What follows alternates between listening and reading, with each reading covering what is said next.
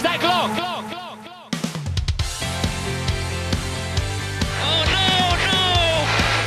no! Well, I'm tripping major nutsack right now. Oh, send it! Welcome to the world of winning.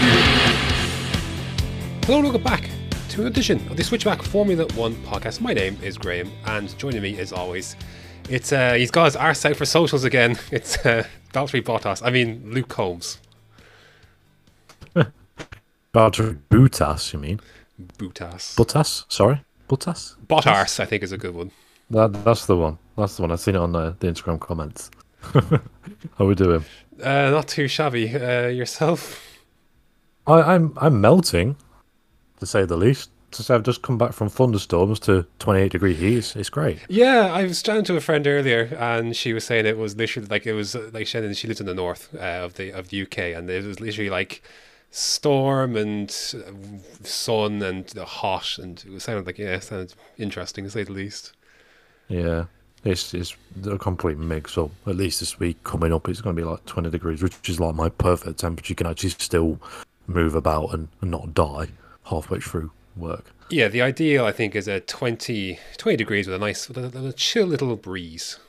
Yeah, nice sea breeze. That'll do me lovely. Are you close to the sea? I don't think you are. No, I'm literally slap bang in the middle. I'm like the furthest you could be from all sides. So just a breeze then in your case. Yeah, or me fine. One of the two. Yeah, well, I mean, how powerful does that get? I mean, It depends if I have beans or not, Graham. maybe on cheesy beans on toast? Yeah, that is one of my go-tos, actually. Is it? I do enjoy beans on toast when I've been at work and in the No, winter and stuff. cheesy beans.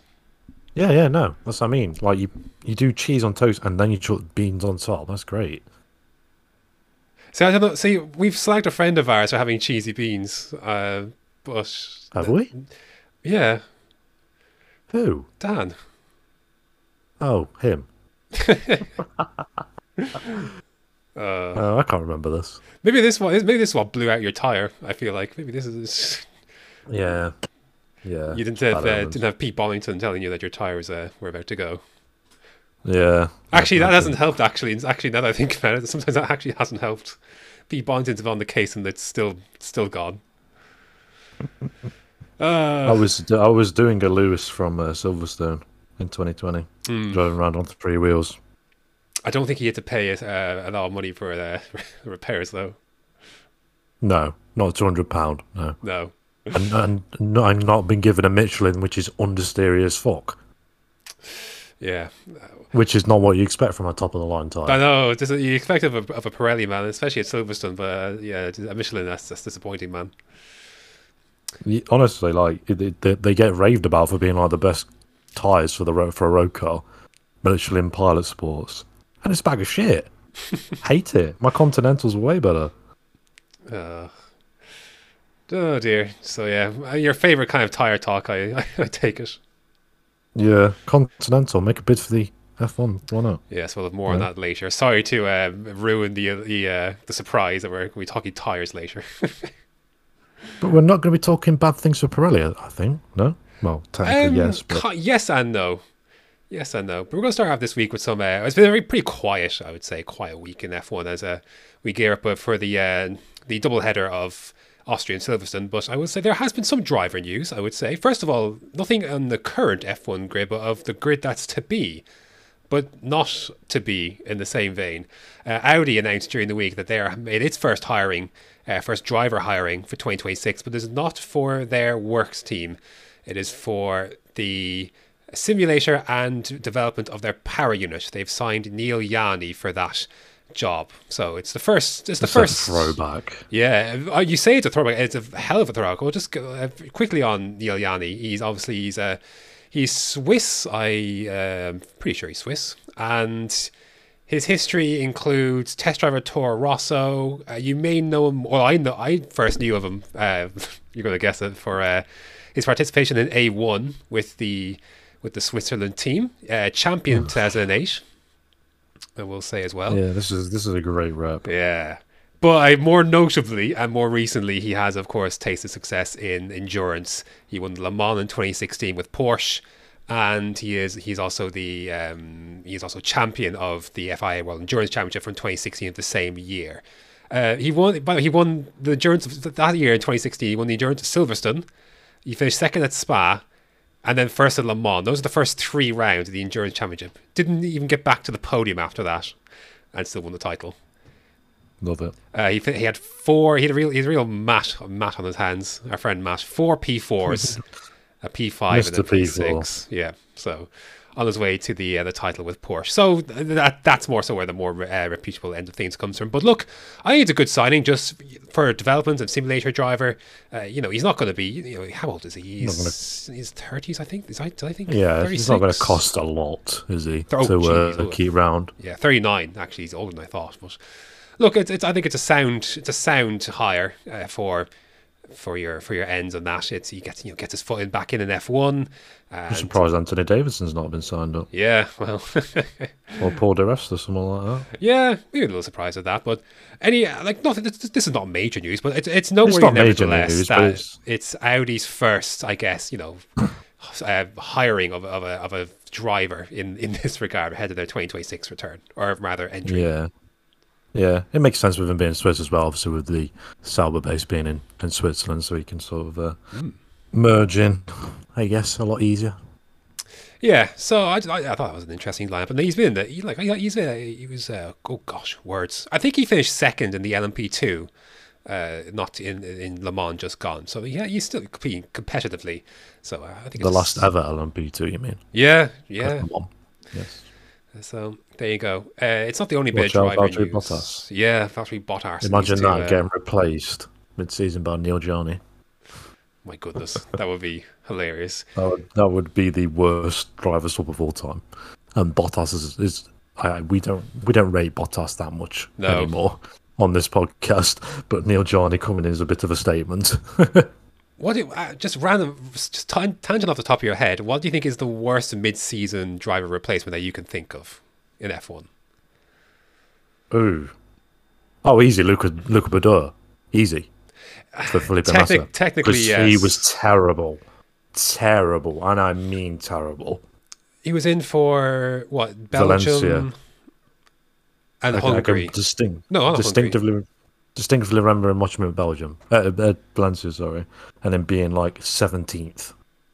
It was fucking abysmal. The Belgium one was horrid as well, because his teammate obviously won the Ferrari's only race of the year, and then he was pedaling around, I think, a few laps down. I'm actually going to suggest his replacement didn't actually do it a whole lot better, which is Giancarlo Fisichella. Which then there was a lot of hype behind Fisichella at the time. Yeah, he just finished second. Force India. Yeah, Force India days. But at the end of the day, he's Italian. Of course, he's always going to take the Ferrari seat if it comes calling out. Well, to be fair, that was a good career move, because I think he still represents them in some capacity, and he certainly did for quite a number of years after that little stint. Yeah, but it ended his F1 career. Yeah, it basically did. Well, I don't think he did much of anything after that, but he was already kind of declining a little bit. It was just it was a short-term gain for a long-term gain, if you know what I mean. It was a short-term loss story for a long-term game in terms of being probably basically a Ferrari ambassador at this point, going into Auto GT, which I think he did. And it was a means to an end for them as well, because obviously it was just to get to the end of a pretty tarred 09 season, and they knew Alonso was coming the next year. So, yeah. And then Massa came back and wasn't quite the same driver himself anyway. That was a sad end to that tangent. I actually can't think of I can't think of the top of my head what was a terrible, a terrible mid-season replacement. Certainly not recently. Daniel Kvyat replacing Max Verstappen at Toro Rosso. Technically, I mean, that wasn't awful. It's just Verstappen was obviously a little bit higher rated. Yeah, compared to what was going in. There isn't many recently. Obviously, I was going to say, generally speaking, the idea of a replacement is that you do a better job with the person that you're replacing. So, yeah, obviously you got the album for Gasly and all that. That wasn't really an upgrade. Or Palmer, that's a big one. Yeah, I'd say that was an upgrade. Definitely an upgrade. Well, considering Carlos Sainz now races at Ferrari and Julian Palmer never contested an F1 Grand Prix again. Yeah, the weekly edition of Who's that second driver for Ferrari? Mr. Cheetah is what I'm going to call him from now on. Cheetah. Cheetah, as in cheating on his partner. Oh, Yes. brilliant. Yes, he's gone down. And thanks for filling my TikTok with the Smooth Operator song that's it's now all over TikTok, and my girlfriend can't understand why it's all over TikTok, and I explained it to her and she still doesn't understand it. I said to her, but he's a smooth operator. That's all that needs to be said. Exactly, Graham, you got it. Yeah, see, I get it. Someone understands. Yeah, see. Speaking of the linking in the Audi to the other bit of driver news is that there's an article on the race during the week from Ed Straw. It's basically about Toto Wolff talking about Mick Schumacher. Ooh. And we've talked a little bit about Mick Schumacher's kind of options at this stage and how he's more likely to get back onto the grid. The one that makes sense, I would say, would be the Alfa Romeo / Audi link, if that's something they want to do. Yes. As an obvious, German, he's the only German driver they could really get right now, unless the ones are going to get Pascal Wehrlein out of Formula E. Really? If you know what I mean, they're the only two, well, they're the ones I can think of anyway that are German that are doing semi-decently, even though Mick's not really doing anything. Yeah, that would literally be it. If they, it's strongly hinges on if Alfa or Audi want a German driver. But I'll just read a little excerpt from this piece from Ed Straw. And he says, further down the grid, the only teams that appear to have possibility of a vacancy for the next year are Alfa Romeo, Williams and Haas. The latter can be dismissed given the way its relationship with Schumacher has ended last year, but the other two at least offer a chance. Valtteri Bottas is under contract with Sauber for next year, but Guan Yu Zhou isn't as yet. Given his form, he is well placed to stay on, but with the team gradually evolving into Audi's works team over the coming years, there is a desire for a German driver that could help strengthen Schumacher's case. Yeah. I guess it's the phrasing that there is a desire, so suggesting that, so that's the one thing on Schumacher's side is literally his nationality. And he's got age on it. That's the one thing he has over Wehrlein, of course, is recency and his age. Yeah, he's 24. 2 years younger than me, that's bizarre. So that's the path in. The Williams angle, Ed Straw writes, Williams seems unlikely to drop Sargent during the season, despite what some of the more wild reports suggest. Although Schumacher could be a contender for that drive next year, Sargent has shown flashes of genuine pace during the season so far, but struggled to put together a complete race weekend. Yeah. I have seen a lot on Twitter about Mick coming in for Logan and then to at least mid-season, which I think is unfair, considering I would like to see what Logan does with the upgrade package, and then if it's still the same, then maybe he's come up a bit too quick. I think it was mentioned last year it was going to be either a sink or swim year, and he's basically sinking at the minute because it's just too much. He's just not quite at that level yet to be where he needs to be. I think he'd be great in IndyCar. I don't think he's quite cut it out for Formula One personally. As much as I do like what he's done with his career in terms of coming back after being basically kicked out of everything and sort of the underdog in Charouz in F3 and then sort of out of the blue really in F2. Really didn't rate him that much, to be honest. Didn't like him. And then he sort of won me round a little bit and spun me round. But even then, I don't think it's really that much of an upgrade if you put Mick in there, to be honest. I think it's either you stick with what you got and you hope it pays off, or you sort of bring someone in and then they've got to get used to the whole system and set up and basically do exactly the same. It's a tough call. Yeah, my viewpoint on it would be that I'd imagine they'll give him to the end of the season because they've talked encouragingly about some of the stuff that Sargent has done, and they've publicly given him support, and I think they will stick it out for the season, give him that at least. I still think the only path I think he has to lose that, see if he does terribly from now till the end of the season. If he keeps crashing and just is nowhere near the deficit that I think they would allow for him being within a range of Albon, if you know what I mean. Obviously Max and Perez has a deficit allowance to Max, and I'm guessing he has to be within a certain range for it to be feasible and understandable. So if he's not within that, and like I say, keeps crashing and what have you, then I think there's talks that need to be had. Yeah. But I'm not willing to write him off less than 10 races into his Formula 1 career. no, but there is a lot of avenues opening up there because I'll circle back to the Alfa Romeo a bit for now. Right now, if I'm Alfa Romeo Sauber and Audi, I personally keep both drivers on, and then whichever one does better in the third year stays on for the fourth, and the other one gets booted out, and then a new driver comes in. And for me, it's a superstar driver, not a German driver. Personally, I think that's the year where they can snap up. There's quite a few people out of contract. Right. A lot more people opened up. Like, I think it's better to stick. You think at the end of 24, you think it like without extensions at the moment. It's we know it's Sainz, Perez, Leclerc, Hamilton. obviously Hamilton. We'll see how long he pens for. I think did I see Russell somewhere weirdly for the end of 24 as well? Not that I expect him to change, but Russell. Just a lot of drivers open up at the end of 24. At least half the grid. At least half the grid. So, and then obviously you've got any driver that's sort of coming through, you can sort of have a look at and what have you. But if I'm Williams, I'm keeping very keen eyes on the Guan Yu Zhou situation. Very keen. Even the Bottas situation, to be fair. If you can steal Bottas for a year, while James Vowles is getting that team up and running, obviously he knows him from his time at Mercedes, I think that'd be an absolute steal, personally. I don't think he'd do much for the teams in terms of actually getting them points and stuff, but in terms of his knowledge and driving the team forward in terms of development, I think it'd be an absolute masterclass stroke in that sense, on a short-term basis anyway. Yeah, I think Williams are in the best spot of everyone in this sense that it's, like we said, like I remember saying this last year, like it was what have you got to lose really, by sticking Sargent in? If he works out, he works out. And if not, then you've got a raft of drivers that you can really select from, be it young or experienced that just want to stay on the grid. So I think they're in a good spot regardless. They either win out with Sargent or they get and if they don't, and if it doesn't work out, then they can just bring on a more experienced driver and they've got a solid lineup there. Yeah, and on top of that, they're going to have teams coming out the door knocking, saying, "Can we put our driver in there, please?" Sure. Like, who've we got? You've got the possibility of Lawson, Iwasa, Behrman, Doohan, Vesti, if you want to really bring in the Mercedes Vesti, link. Schumacher, of course. Yeah, Schumacher.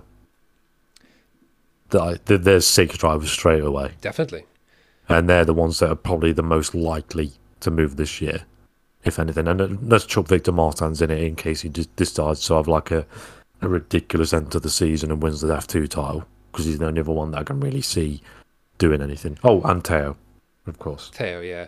Isn't it weird, like the driver pool for remember before Gasly was announced at Alpine, the pool for Alpine was so weak, but for a team like Williams here, it's so strong in comparison.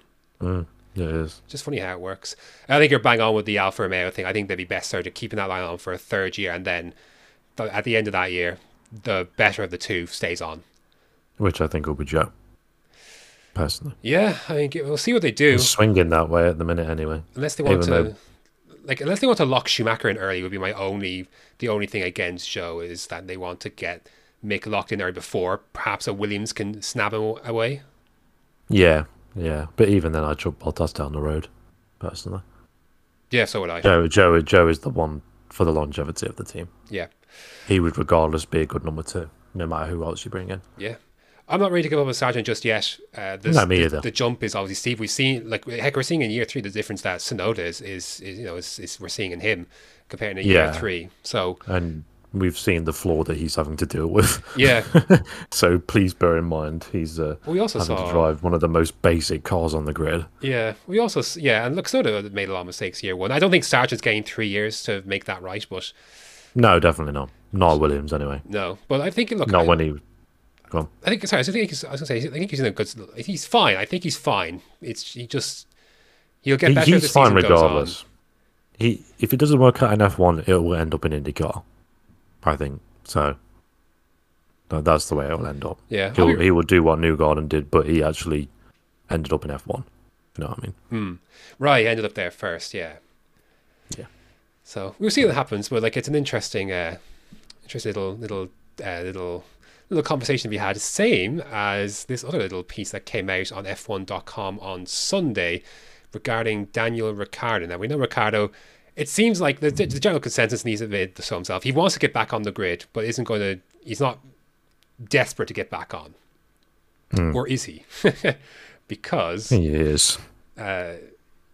Because sources, according to Lawrence Barretto, sources say a race seat at AlphaTauri next season is a genuine option for him, with both the Red Bull family and Ricciardo open to the move. And that last part's critical. It's Ricciardo that being open to it is the key piece that has seemed to have changed in the last little bit.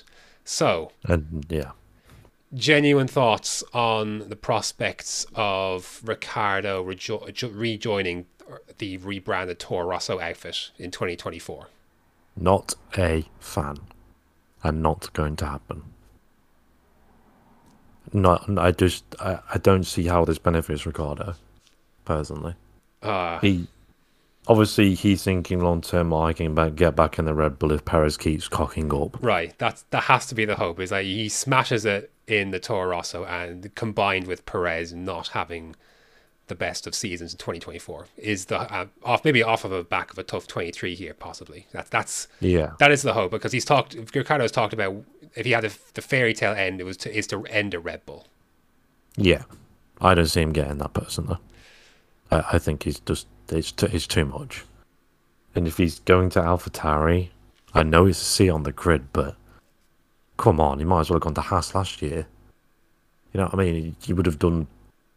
You basically sat out and wasted a year. I know you got yourself back in the Red Bull family, I guess, but I don't personally see him ending up back in the Red Bull. Not a chance. But especially when you've got drivers coming through in the Red Bull program that have more potential right now than Ricciardo's current performance line, shall we say. I think Lawson is someone that they need to sort of put against Ricciardo, which is a shame because Yuki would have to be moved on. But yeah, that's the thing. That's the thing I would say about this. I think it would be a lot more likely if both seats were going to be available. Yeah. So you could stick Ricciardo in one, and then Lawson in the other, and then you have two things going on. You can measure Lawson against Ricciardo, and whatever version of Ricciardo that is, or then you can gauge how Ricciardo's looking, and then weigh that versus Perez, etc. And you can do a lot of it the once there, but.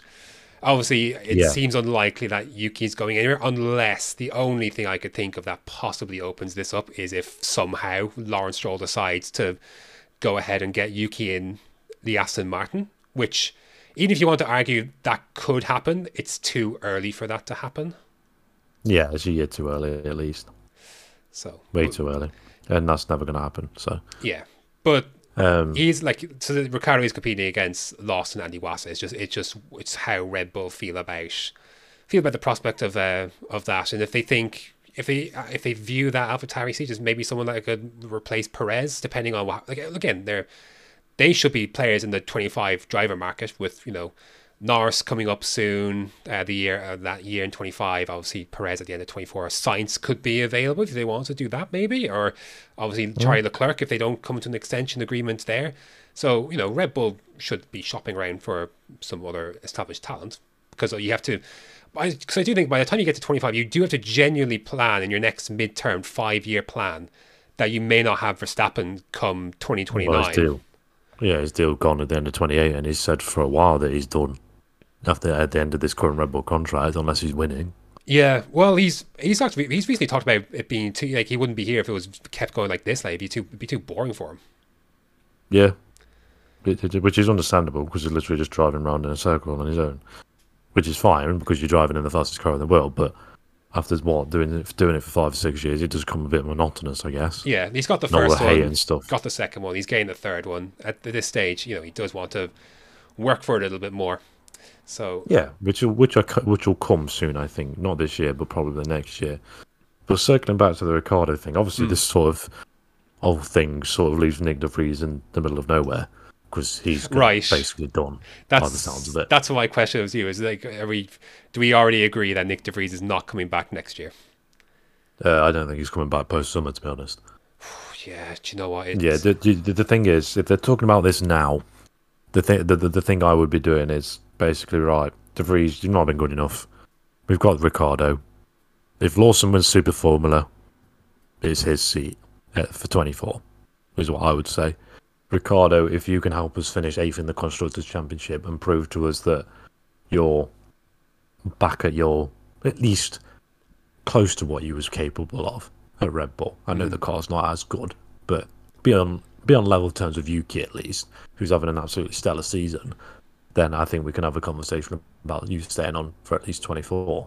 I think that is something that's worth doing, because they basically shorted themselves by not putting Lawson in the car for 23, personally. Yeah, I think that's already becoming a regret, is not doing that. I get wanting to see take a flyer on Nick de Vries, but I think we can. Again, I guess if we want to apply the same logic to Sargent, talk about writing off 10 races into their career. I feel a lot easier. I feel a lot more confident talking about Sargent being able to salvage something than I am Nick de Vries for more than a few reasons. De Vries is to be fair to him, he's in an absolutely toxic environment. Let's be real. That whole Red Bull setup is toxic when it wants to be. When you've got Dr. Marco being Dr. Marco, it's not the kind of environment where you can flourish if you're not doing very well, as has been proven several times. With Yuki, Albon, Gasly, Kvyat, it just doesn't work. So you've got to basically come in and smash it straight away, or sort of look into it where you've got nobody really coming up hot in the junior program. Yeah, to sort of, which you can argue is probably what has saved subpar of what saves Yuki to this point. The fact that no Red Bull driver burst through to the scene. Like they probably should have. Who would you have given the flyer to? If you're replacing Tsunoda? I think we would have been talking about Hauger if things had gone the way we thought they would do, but they haven't. Yeah. And then I expected a bit more from Vips, to be honest. Obviously, that went to shit anyway for himself, but self-combusted. I thought 22 was going to be the year that Vips sort of leveled up a bit more, but he didn't. He threatened to at the start for sure. Yeah, he did. The pace was there, just no consistency. Bahrain was dominant, and then obviously the off the track stuff happened, and that probably derailed it a bit. And then obviously the really damaging one on track was the crash in Baku, caused by the Hauger pressure, ironically enough. Yeah, and then obviously you've got Lawson just being consistent, podiums, a couple of wins here and there, but never quite just enough just to convince everybody that he was decent enough. But yeah, it is Alex Albon 2.0 in many ways. Like, it was solid but not spectacular. Yeah, basically. Albon's done well for himself in F1. I think Lawson could probably do the same himself. I think Albon's exactly where he needs to be. No more than that. He might get there a chance with Albon. Lawson would be good for someone like Haas. Definitely. Something like that. Yeah, Alpine maybe. Yeah, well, we'll see what AlphaTauri choose to do. I think we do have to start preparing for the fact that these next 3 races before summer break for Nick de Vries are pretty critical. Yeah. It's going to be weird that he doesn't come back after summer to his own Grand Prix. Oh gosh, yeah. Oof. Yeah, because that's what it would be, wouldn't it? It is, yeah, it absolutely is. So that's 4 Grand Prix then, isn't it, then, technically, then? Yeah, we've got the next 4 races, basically, is it. If he's not at least within... Well, if he gets a point, I think he's saved. A point will be fine, given where AlphaTauri are so far this year. Yeah, a point will save himself unless it's a crazy race. If in a normal race, I'm talking about, where he manages to salvage something, where like Yuki has, where he's got some points and what have you. But I don't think he will, because I just don't think he's got the capability to do it. I think he's a solid like P15, P16 driver, fine, but I don't think he's just got quite enough to elevate the team up to the next level. Yeah, I think so as well. But one thing AlphaTauri will have going for them is that because they are last in the constructors, by the end of June, they will have the most development time and CFD items that they can work with. Because now, obviously, after the race of Canada, being the last one before July, as it is twice a year at this point and at the end of the season, the aerodynamic testing, the ATR periods are set for this next half of the year.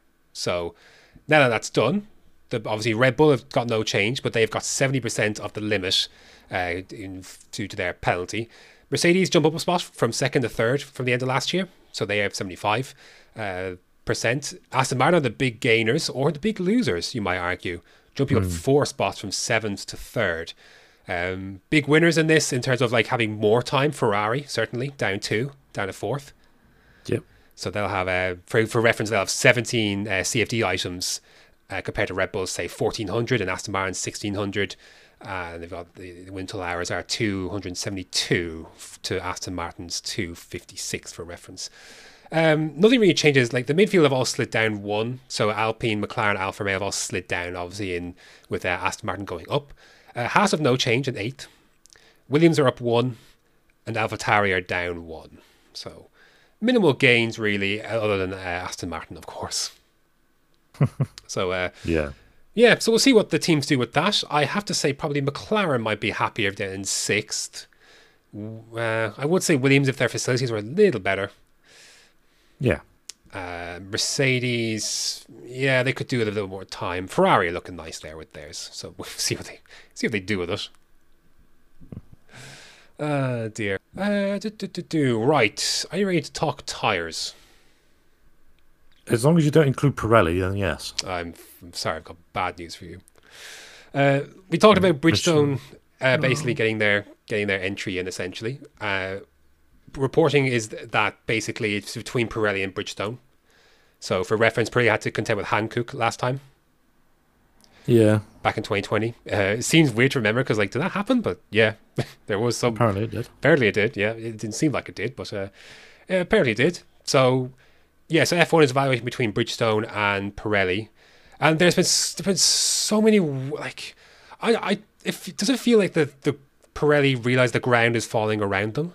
Because some of their comments have been very strange. That doesn't surprise me. Pirelli make quite strange comments all the time. Because there's the to and fro at the moment with the tyre blankets. George Russell's talking about the Canadian Grand Prix, basically how it's going to cause more accidents. Then Pirelli came back and basically said that drivers are going to have to change their driving style to adapt. No, that's silly. Which is a weird thing to come back with. Yeah, it's just basically saying it's not you, it's not us, it's you. Yeah, so childish. That's exactly what they said. And then you had this weird quote from Mario Isola from the Canadian Grand Prix weekend. I'm reading from motorsport.com and Adam Cooper, where the headline is Pirelli mystified as F1 teams reject chance to race blanket-free inters. And so Isola said, usually we have some races with rain, like Suzuka, for example. And it was a good opportunity to test them before the end of the season. The problem is that to test them as an additional prototype is difficult because we should send them everywhere in the world. I was talking to the FIA, offering the intermediate for Singapore, being this year, and they came back to me saying no. The teams didn't agree. Unfortunately, we had more than 2 teams against because we needed 8 teams in favour. When asked why, he said, that's a good question, but I don't have an answer, honestly. It's weird. I just think the teams are done. The constant complaints from the drivers and the teams having to sort of test new tyres all the fucking time because they can't get it right the first time. I know they're asked a lot of by F1 and what have you, but surely, what year are we of the Pirelli contract now? From the start of it. I think 2013 when they came in. 2011 when they came in. This last year was supposed to only end up to go to the end of next year, but because of COVID-19, it was put forward a year. So I think it was from 2020 to 24, and then that ended up going to 25. I think off the top of my head. One team that's in favour is our favourite team in blue. Of course they're in fucking favour. Yeah. So Isla said, Gallen, sort your shit out. Well, we'll get to him in a sec. Mario Isla said Esteban Ocon was quite happy with the new intermediate step. The step is a good step because Alpine did some running last month at Paul Ricard. And Isla said, without blankets, they are working well. Warm up was good. We tested also in other sessions with different conditions and so on. So all these sessions they've been judged positive, but sometimes it is what it is. And Alan Permain said, sporting director Alan Permain, we were testing intermediates without blankets and they were really, really good. Pirelli have done an outstanding job. We were comparing them to the standard intermediate that was running with a blanket. That was their comparison. James Valls, I think, offered a little more. I remember sending this to you. Was kind of war in between. So James Valls said, on the wets, there was some really good evidence that they were working properly. Enough running, enough mixed conditions, although all teams haven't run them in testing. Before we go on the inters, before that decision point, no one other than the teams that had tested had run the extreme wet tyres. Monaco was the first time actually in the race that they were run, and it wasn't perfect. It's a low energy track in some regard, but it wasn't perfect. And the reason why teams would have voted in a cautious manner, I think this is referencing that he didn't get the 8 votes that Isla was wanting. Why some teams have voted in a cautious manner is let's get some results on track with the existing product and make sure it definitely doesn't have any ill sides that we haven't concluded from some specific testing. And you'll get that from what happened here in Montreal. But essentially, I get what he's saying. Like, let's get some results on track with the existing product. Yeah, basically. which is hard to do.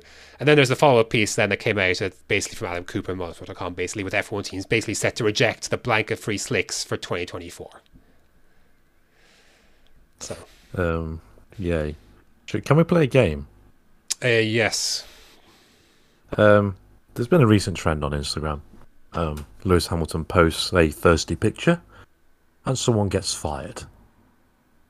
Just posted a picture a few hours ago. Should we take a guess at who's getting fired this week?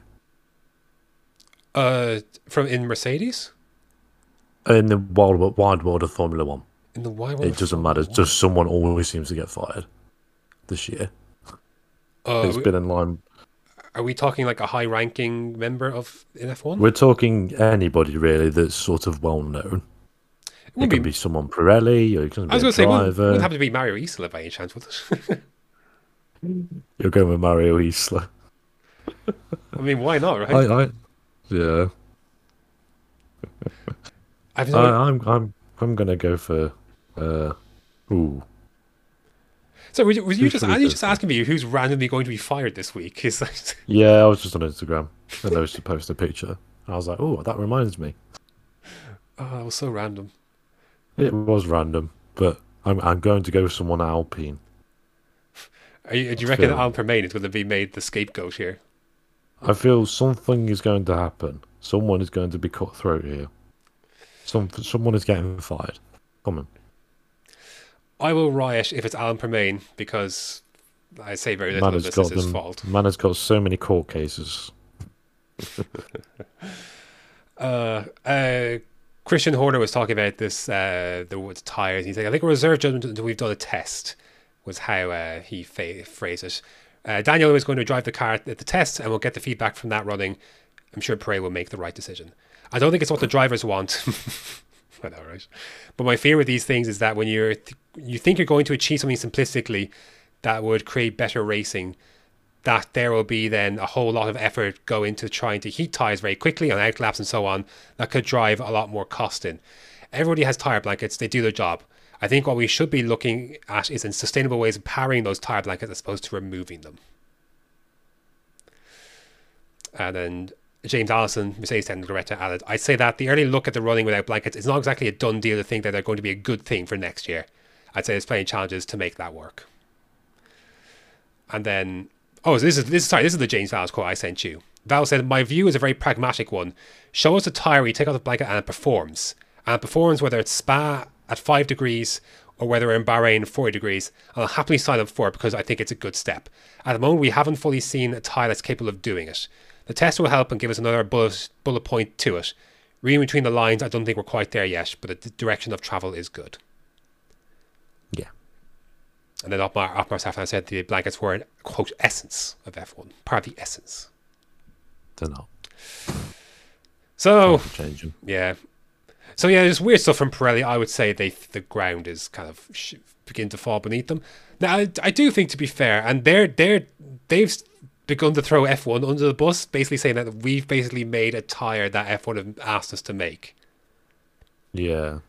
So, I don't know. There's a lot of bullets being flown around, Pirelli trying to not take responsibility for the general shitness that has been their tyre for, I want to say certainly since probably 2017. I don't think they ever got the hang of these bigger, wider tyres. No, they didn't. They really didn't. That was when it started, didn't it? Like, we got back to the one-stop races back in 2017. We saw more places go away from the harder compounds, like we saw like in Spain and Brazil and Japan. As soon as we got up to 7 or 8 compounds and all different colours, it got to being a little bit silly. Yeah, well, you think like even going back, 2015 was the last of the primal option. 2016 was fine, and we had a functioning wet weather tire that year as well. Yeah, but from 17 onwards, those bigger tires I think really did do a number. They just have, I don't know, whatever it is, they just haven't built a product, and then that again, I will say that the demand for the product has changed somewhat, but drivers have been very unhappy for quite a while. So yeah, I say give it to Bridgestone, see what happens. If it's worse, then so be it. But we've been down this Pirelli road for quite a number of years now.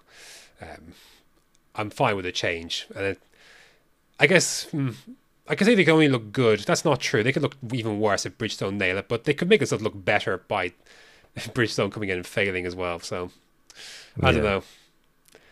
We'll see. It's yeah. I'm all for it, but there's a different discussion to me. There's a great piece on the race talking about why like a tire war might not be the right thing for F1. I would recommend reading it. I think it's from Scott Mitchell-Malm. But it goes into some of the dynamics of the tire war possibly now versus then, and it's a very different time for F1. When it just I think a sole supplier is the way to go, but just have a flipping tire that works, man. We've seen some, like, look at IndyCar, like we see some great stuff there. No, the IndyCar's just spot on. They literally got it nailed on. And can you tell me who the supplier is for IndyCar? Firestone. Oh, sorry, it is. Yeah. Why did I think it was Hankook for a sec? I don't know. I don't know why. We had the Firestone Fast 6. Yeah. I don't know why that slipped me. No, it's poor. I know. It's like you don't even watch it. It's like you watch Formula E for 401 overtakes in one race. Yeah. I was actually going to talk about that, but we'll segue into this. Have you seen the race at all from Portland? I have not, but based on what the 401 overtakes and actually being an actual racetrack, I know that part surprised me. I will say. Do you know the results? It's been a long time. I know who wins. Okay. And I know there's an absolute abomination where nobody wants to overtake anybody on the main straight on lap 22. Oh, it was amazing. Like is it amazing or is it embarrassing? It's fun. I think I think it's funny, but when you delve deeper into it, it's a little embarrassing. That's what it's come down to. When nobody wants to lead because you could put yourself at such a disadvantage. I know, but that's fun. It's part of the game. It's hilarious. I do think it's fun. You've got like that track was wide as shit. That track was the widest thing I've seen for a while. It's an IndyCar track if you haven't realised. It's got it's like 4, 5, 6 wide at a time setting down there. It was, which is completely different from Formula E because that is not normal. It's normally 2 car wide tracks. And that's pushing it. Yeah, it like you're saying, it was weird to see them around an actual racetrack with, that part was weird. I did enjoy it though. Like they had decent. They should do that. They predominantly should be street tracks, fair enough. But there should be some races where they're like, right, we're actually going to go to a proper track. Yeah, I'd love to see not IndyCar, Formula E go around like Brands Hatch or something like that. That'd be fun. That'd be great. I think that would be very good. But yeah, the race itself was fun. It was. I stayed up late to watch it. Donington, yeah. I mean, that'd be just up the road for you. Yeah, we could go watch it. Yeah. You don't want to go fly in still? and literally stay there. Yeah. So look, there's 4 races left. Jake Dennis goes back to the top of the standings by 1 point. I'm going to rule out Wehrlein now for this title. You think it's Cassidy versus Cassidy, Dennis, and Mitch Evans technically is not out of this yet. Yeah. He's 32 points behind with 4 races left. That's more than enough to do something with. So what have we got left? We've got the double header in London. Italy first, so Rome, and then double header in England to end, to London to end. Oh, is it a double header in Rome as well? Yeah, 2 double headers to end here. Yeah, cool. So I think it's gonna be great. But I think I'm not ruling out Evans yet. The thing for Wehrlein is that his qualifying just hasn't been near good enough. He's won podium in the last 1, 2, 3, 4, 5, 6, 7, 8, 9 races, which was his race win at Jakarta. By contrast, as we mentioned with Jake Dennis, anytime he's scored points, he's had a podium. Yeah. And that includes now 5 in a row. And Cassidy's won 3 of the last 5 races. Sorry, a moth appeared, and that was frightening the shit out of me. Cassidy's won 3 of the last 5 races, and Mitch Evans' results have been good. You got the 2 race wins, a second, a third, and 2 fourths, and 1 DNF then in Jakarta, which I think was the race that his teammate ploughed into him. Oh dear. Like, he'd be a legitimate title contender if Sandberg hadn't ploughed into him twice. Yeah. Oh, that's bad. Sandberg was anonymous for 90% of that weekend. It was hilarious. But I'm back in Jake Dennis at this point. I think anytime he's been up there, he's... Nick Cassidy.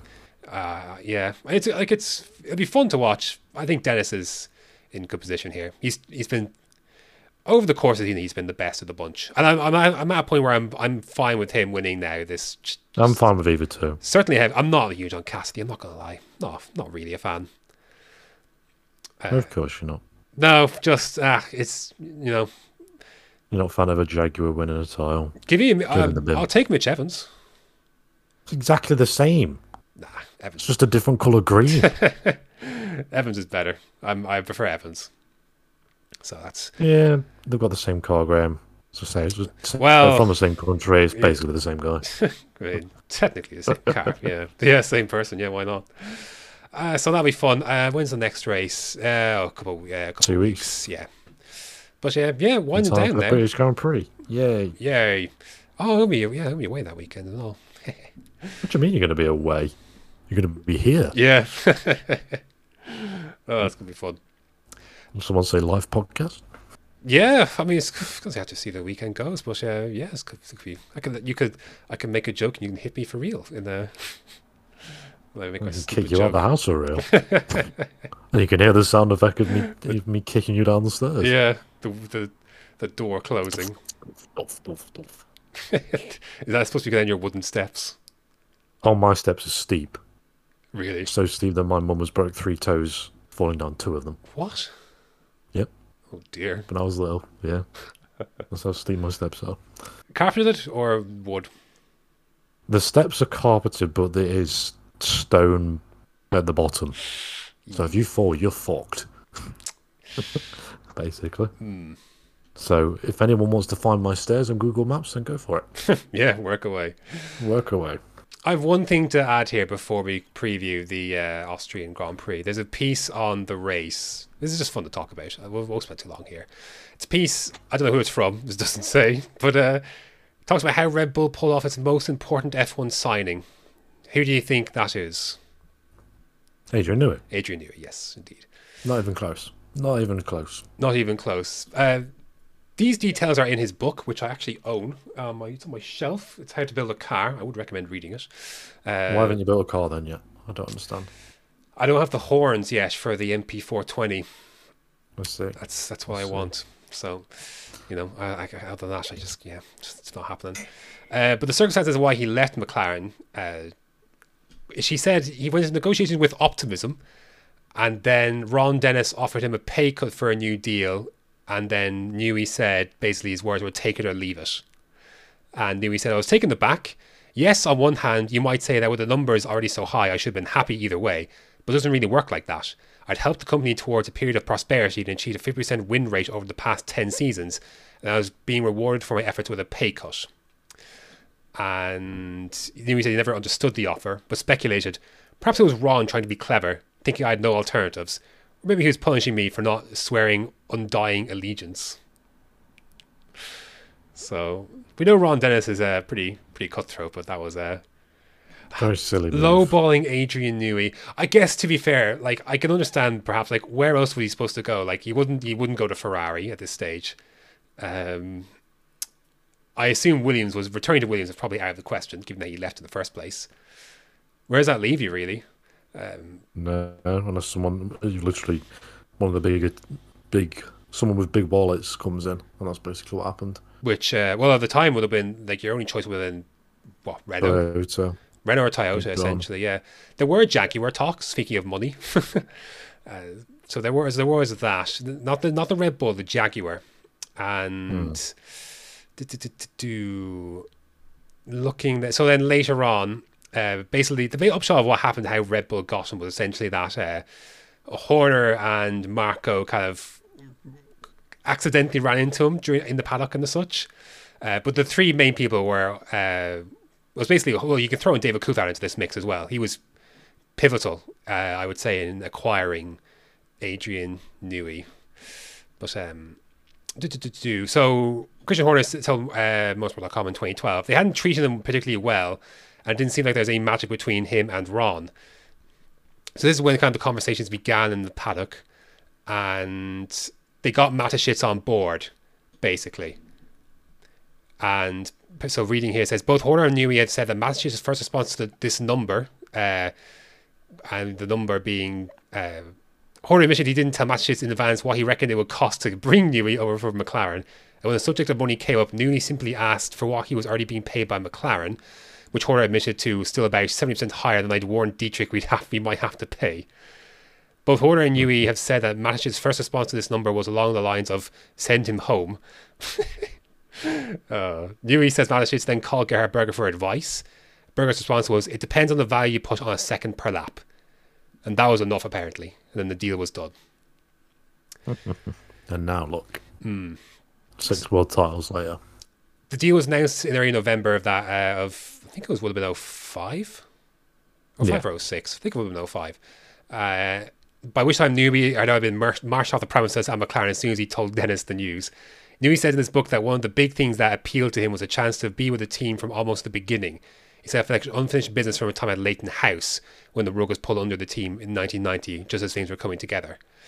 And this part might be my favourite bit, though. At the Autosport Awards for our car, the MP420 won Car of the Year.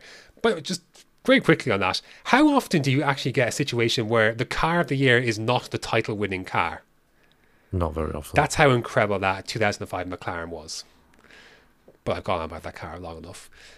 So at the Autosport Awards for our car, the MP421 Car of the Year, I was sitting at the Red Bull table, content to watch as Ron collected the award. Would he mention my name, my contribution in his speech, I wondered. He certainly mentioned me. He told the room how I had left McLaren to join Red Bull because I wanted a quiet, low-pressure job working for a team that would never, ever succeed, and how I was doing it all for the money. Sitting beside me, Christian was indignant on my behalf. By myself, I found myself feeling a little more philosophical.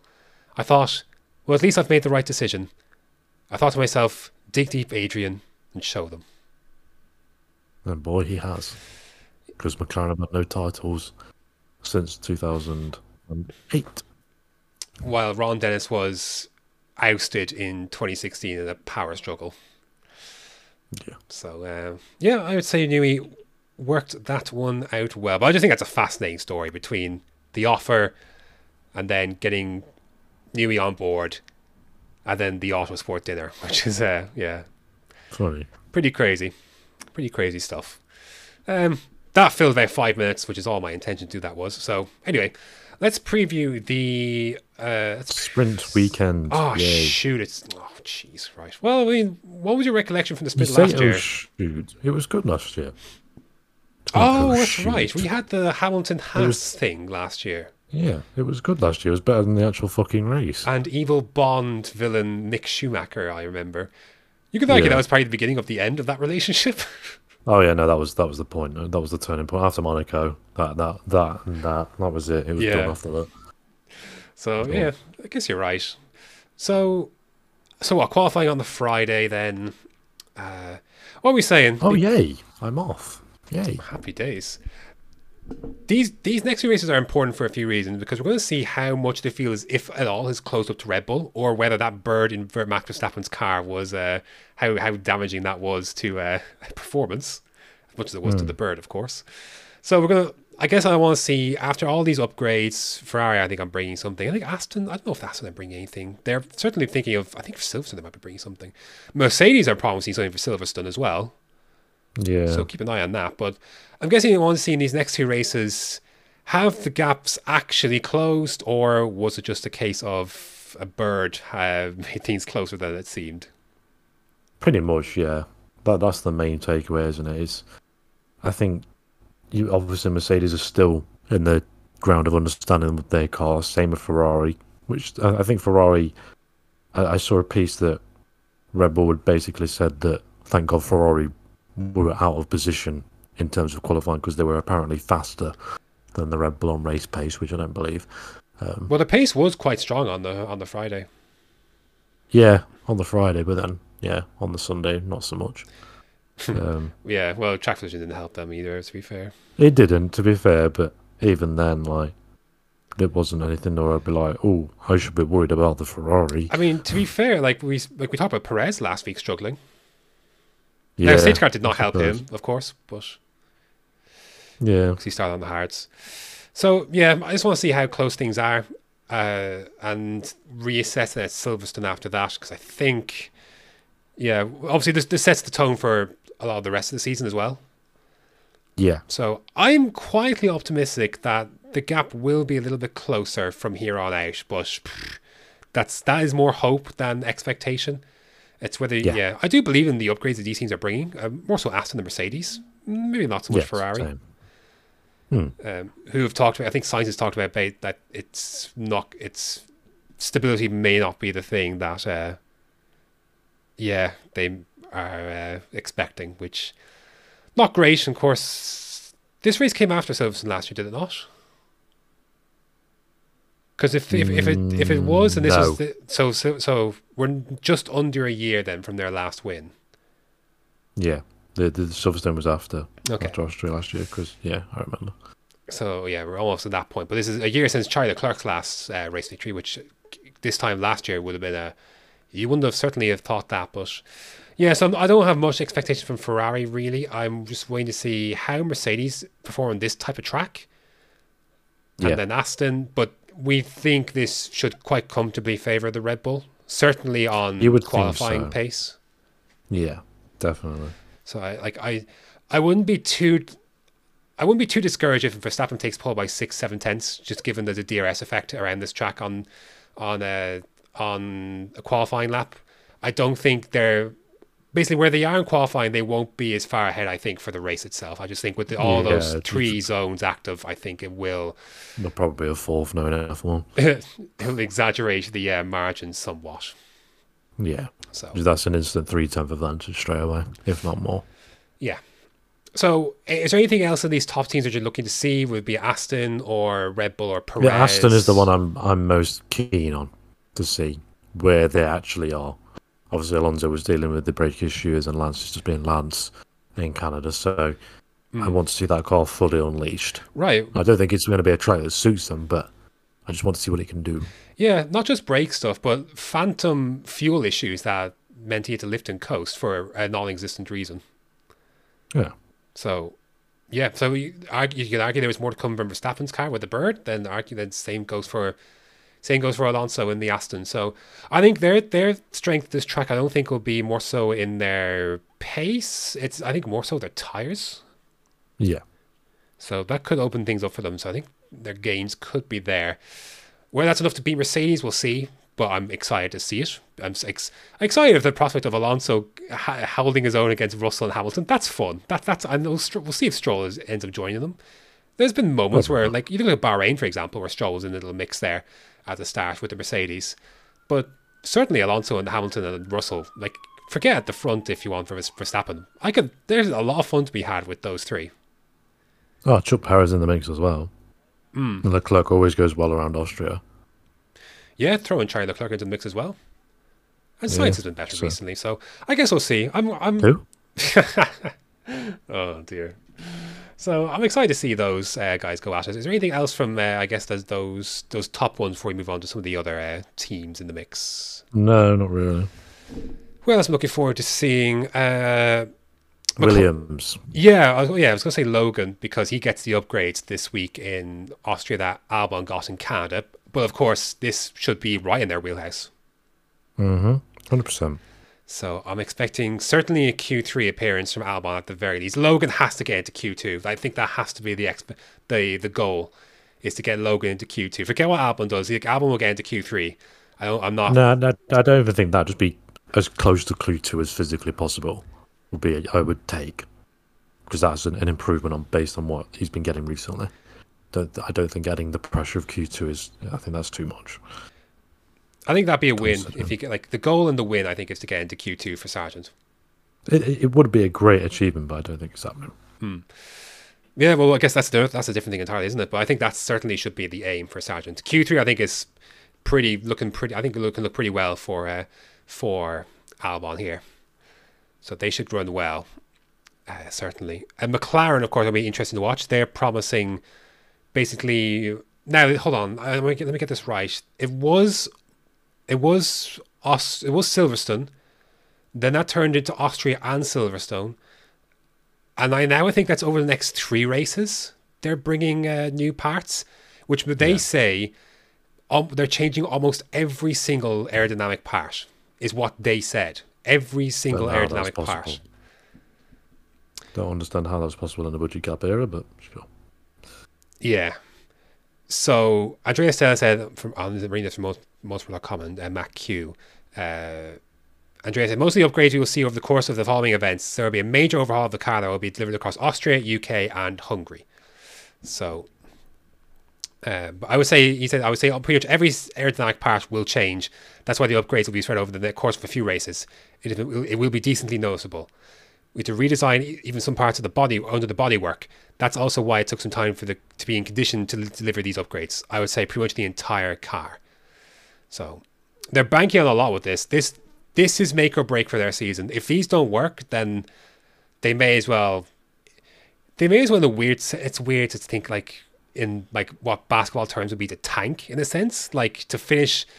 If these upgrades don't work, their best interest is to finish as low as possible in the standings to get as much ATR time to start 2024, where you've got the likes of David Sanchez.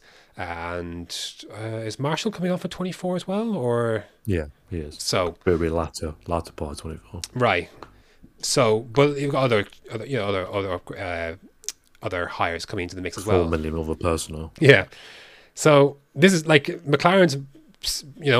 By the time we get to Belgium before the summer break is when I guess we'll find out a little bit more about that car. Belgium and Singapore probably, you might argue, are the 2 races, because Monza will be similar to Singapore Zandvoort, of course. Zandvoort and Belgium. If McLaren aren't competitive by then I would say their season for the most part is probably a write-off. Yeah. If it isn't already, so we'll see. So that begins. So we'll see. I'm going to see how Piastri bounces back after what he called his first crash in basically 5 years. Yeah. Which it was. I assume he means first crash that was his fault in 5 years, rather than being crashed. I seem to remember Roy Nissany crashing into him, I think, in Abu Dhabi. It was, yes. You're right. So, yeah. So I think that's what he meant more so. Elsewhere, I guess I'm interested for Alpine to see. I was a little disappointed with their performance in Canada. And I wouldn't say these 2 tracks are too dissimilar. There's a few longer corners around here, so a little less slow speed than Canada, but maybe that'll help them. Maybe, I guess, so we'll see. I actually, on a serious note for them, Gasly could do with a really strong weekend here. Not happening. So, yeah, it hasn't been, I'm trying to think, has he gone well at this event in the past? Don't think so. I remember famously he got lapped when Verstappen won the race in 2019. He did, yeah. So that was good fun. But he could do with a really good weekend because Ocon has had the edge on them these last few races. Obviously going back to that podium, and Canada was an utter disaster for Gasly. But knowing his luck, I reckon he'll end up behind Albon once again, and not for the first time this season. So that'll be fun. What else? Obviously Nick de Vries, as we talked about. Of course. Countdown, you could probably say is on for him. So he needs a good one. And in a hurry. I guess I'm just curious where that AlphaTauri package lies in general. I just have more interest in that team than I do the likes of Alfa Romeo or Haas. So I don't know if you have anything else to add on the either sprint or the race itself, because this is one of the most. Well, I had it as my most entertaining race last year. Yeah, it was good last year. I liked it. It was in my top 3. Yeah, it was very good last year. So I have hopes, and so I hope it'll be like that again. We'll see if they decide to mess with the tires, or they keep it the same as last year. Here's the hardest 3 compounds, but we've never used these 3 compounds before. So this is the very, very, very hard and the very, very harder. Oh, the C0, is it? I was taking the piss, and I'm saying they're going to bring in 3 new compounds entirely, and they'll just be the hardest tire they've ever used. And you could do the full race weekend, all 3 practice sessions, the sprint and the race on it, and qualify. Well, the hard will go from lap 1 to the end. That much was that much was a given, right? Yeah. So I look forward to seeing who does that strategy after lap 1. That'll be fun. So I'm hopeful, man. This was a good race last year. We may not get the fight at the front like last year, but there's plenty of action in the pack. We had that 5-car scrap last year, which was good fun. The likes of which F1 hasn't seen for quite a while. Probably since 2012 or something like that. Yeah. So fingers crossed for a good weekend. These next 2 races, I think, have some hope to be more entertaining than some of the ones I've gone before. Yeah.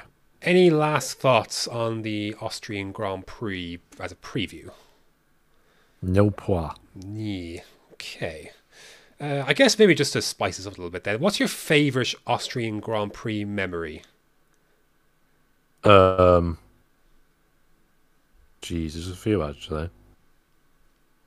The 5-car battle from last year is up there for sure. I did enjoy that battle.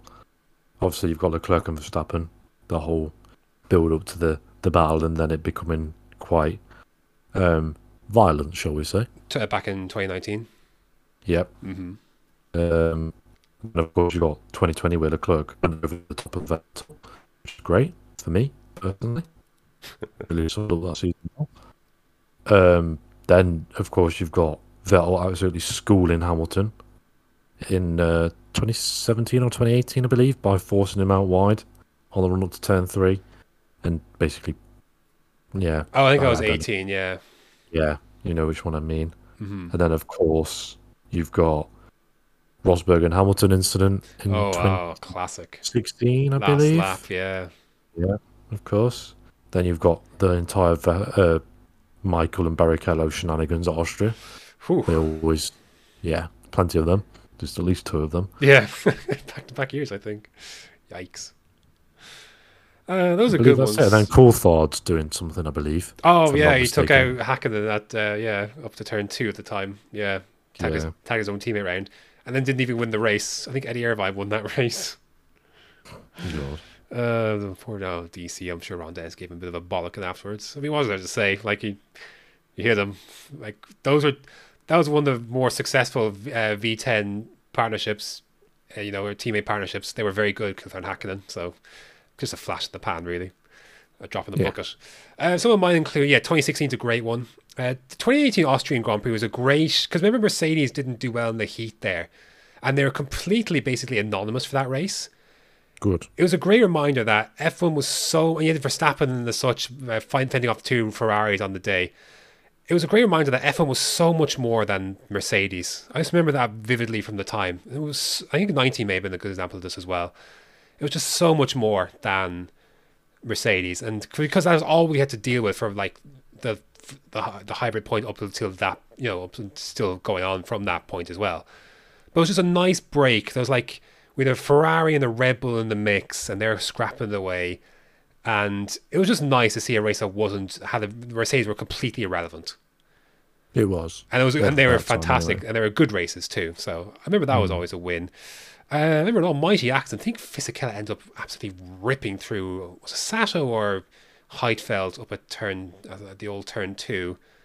But the Rosberg one, I think, is Rosberg Hamilton 2016 was a classic one. That was fun. I think Rosberg got himself a penalty for that in the end. Still finished 4th.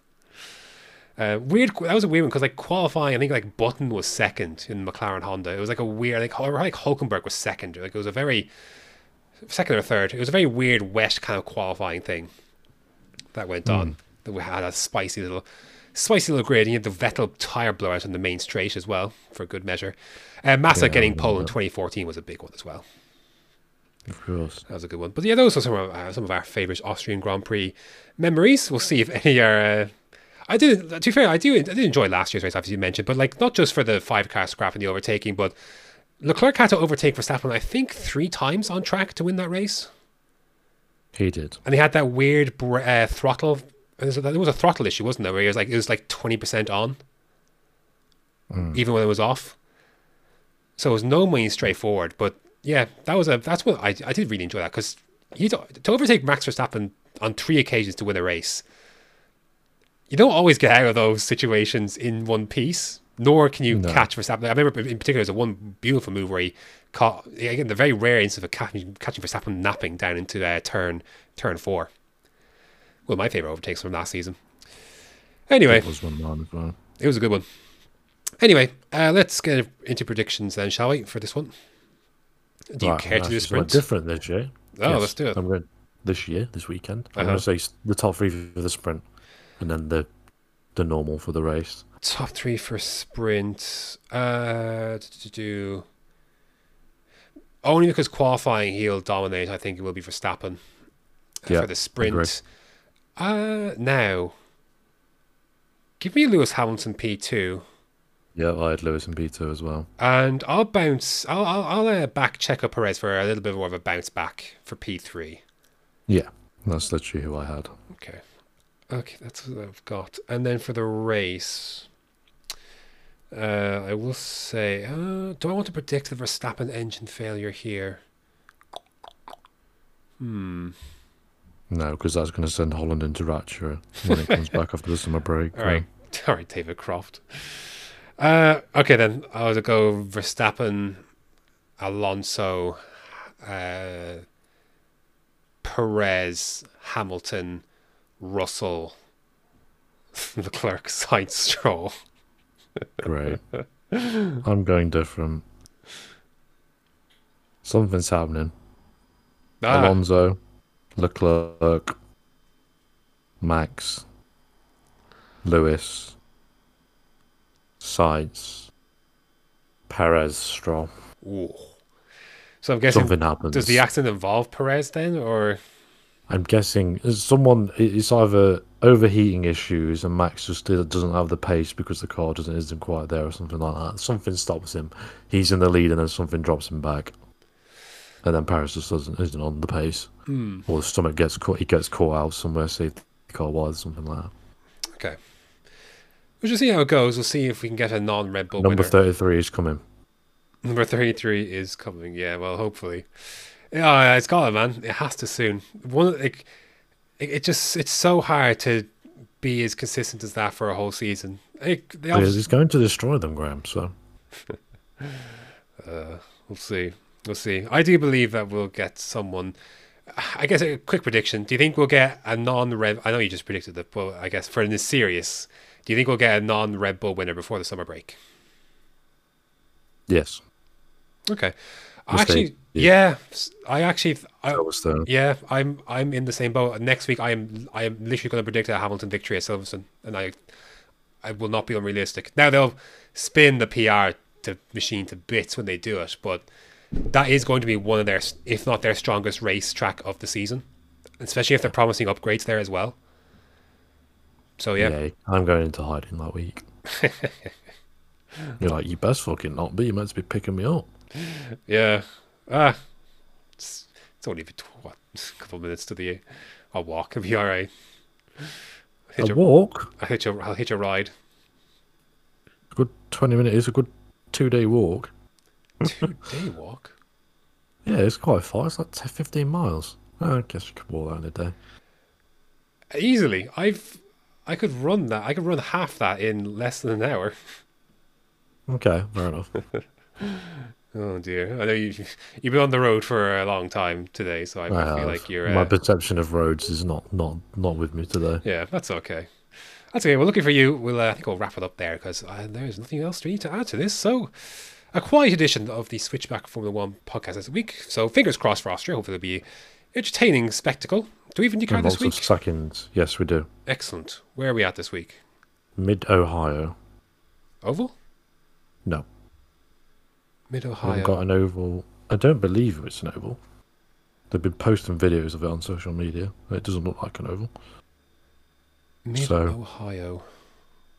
I can't remember who won there last year. I'm going to quickly look at this track because I thought this was an oval last year. It might be.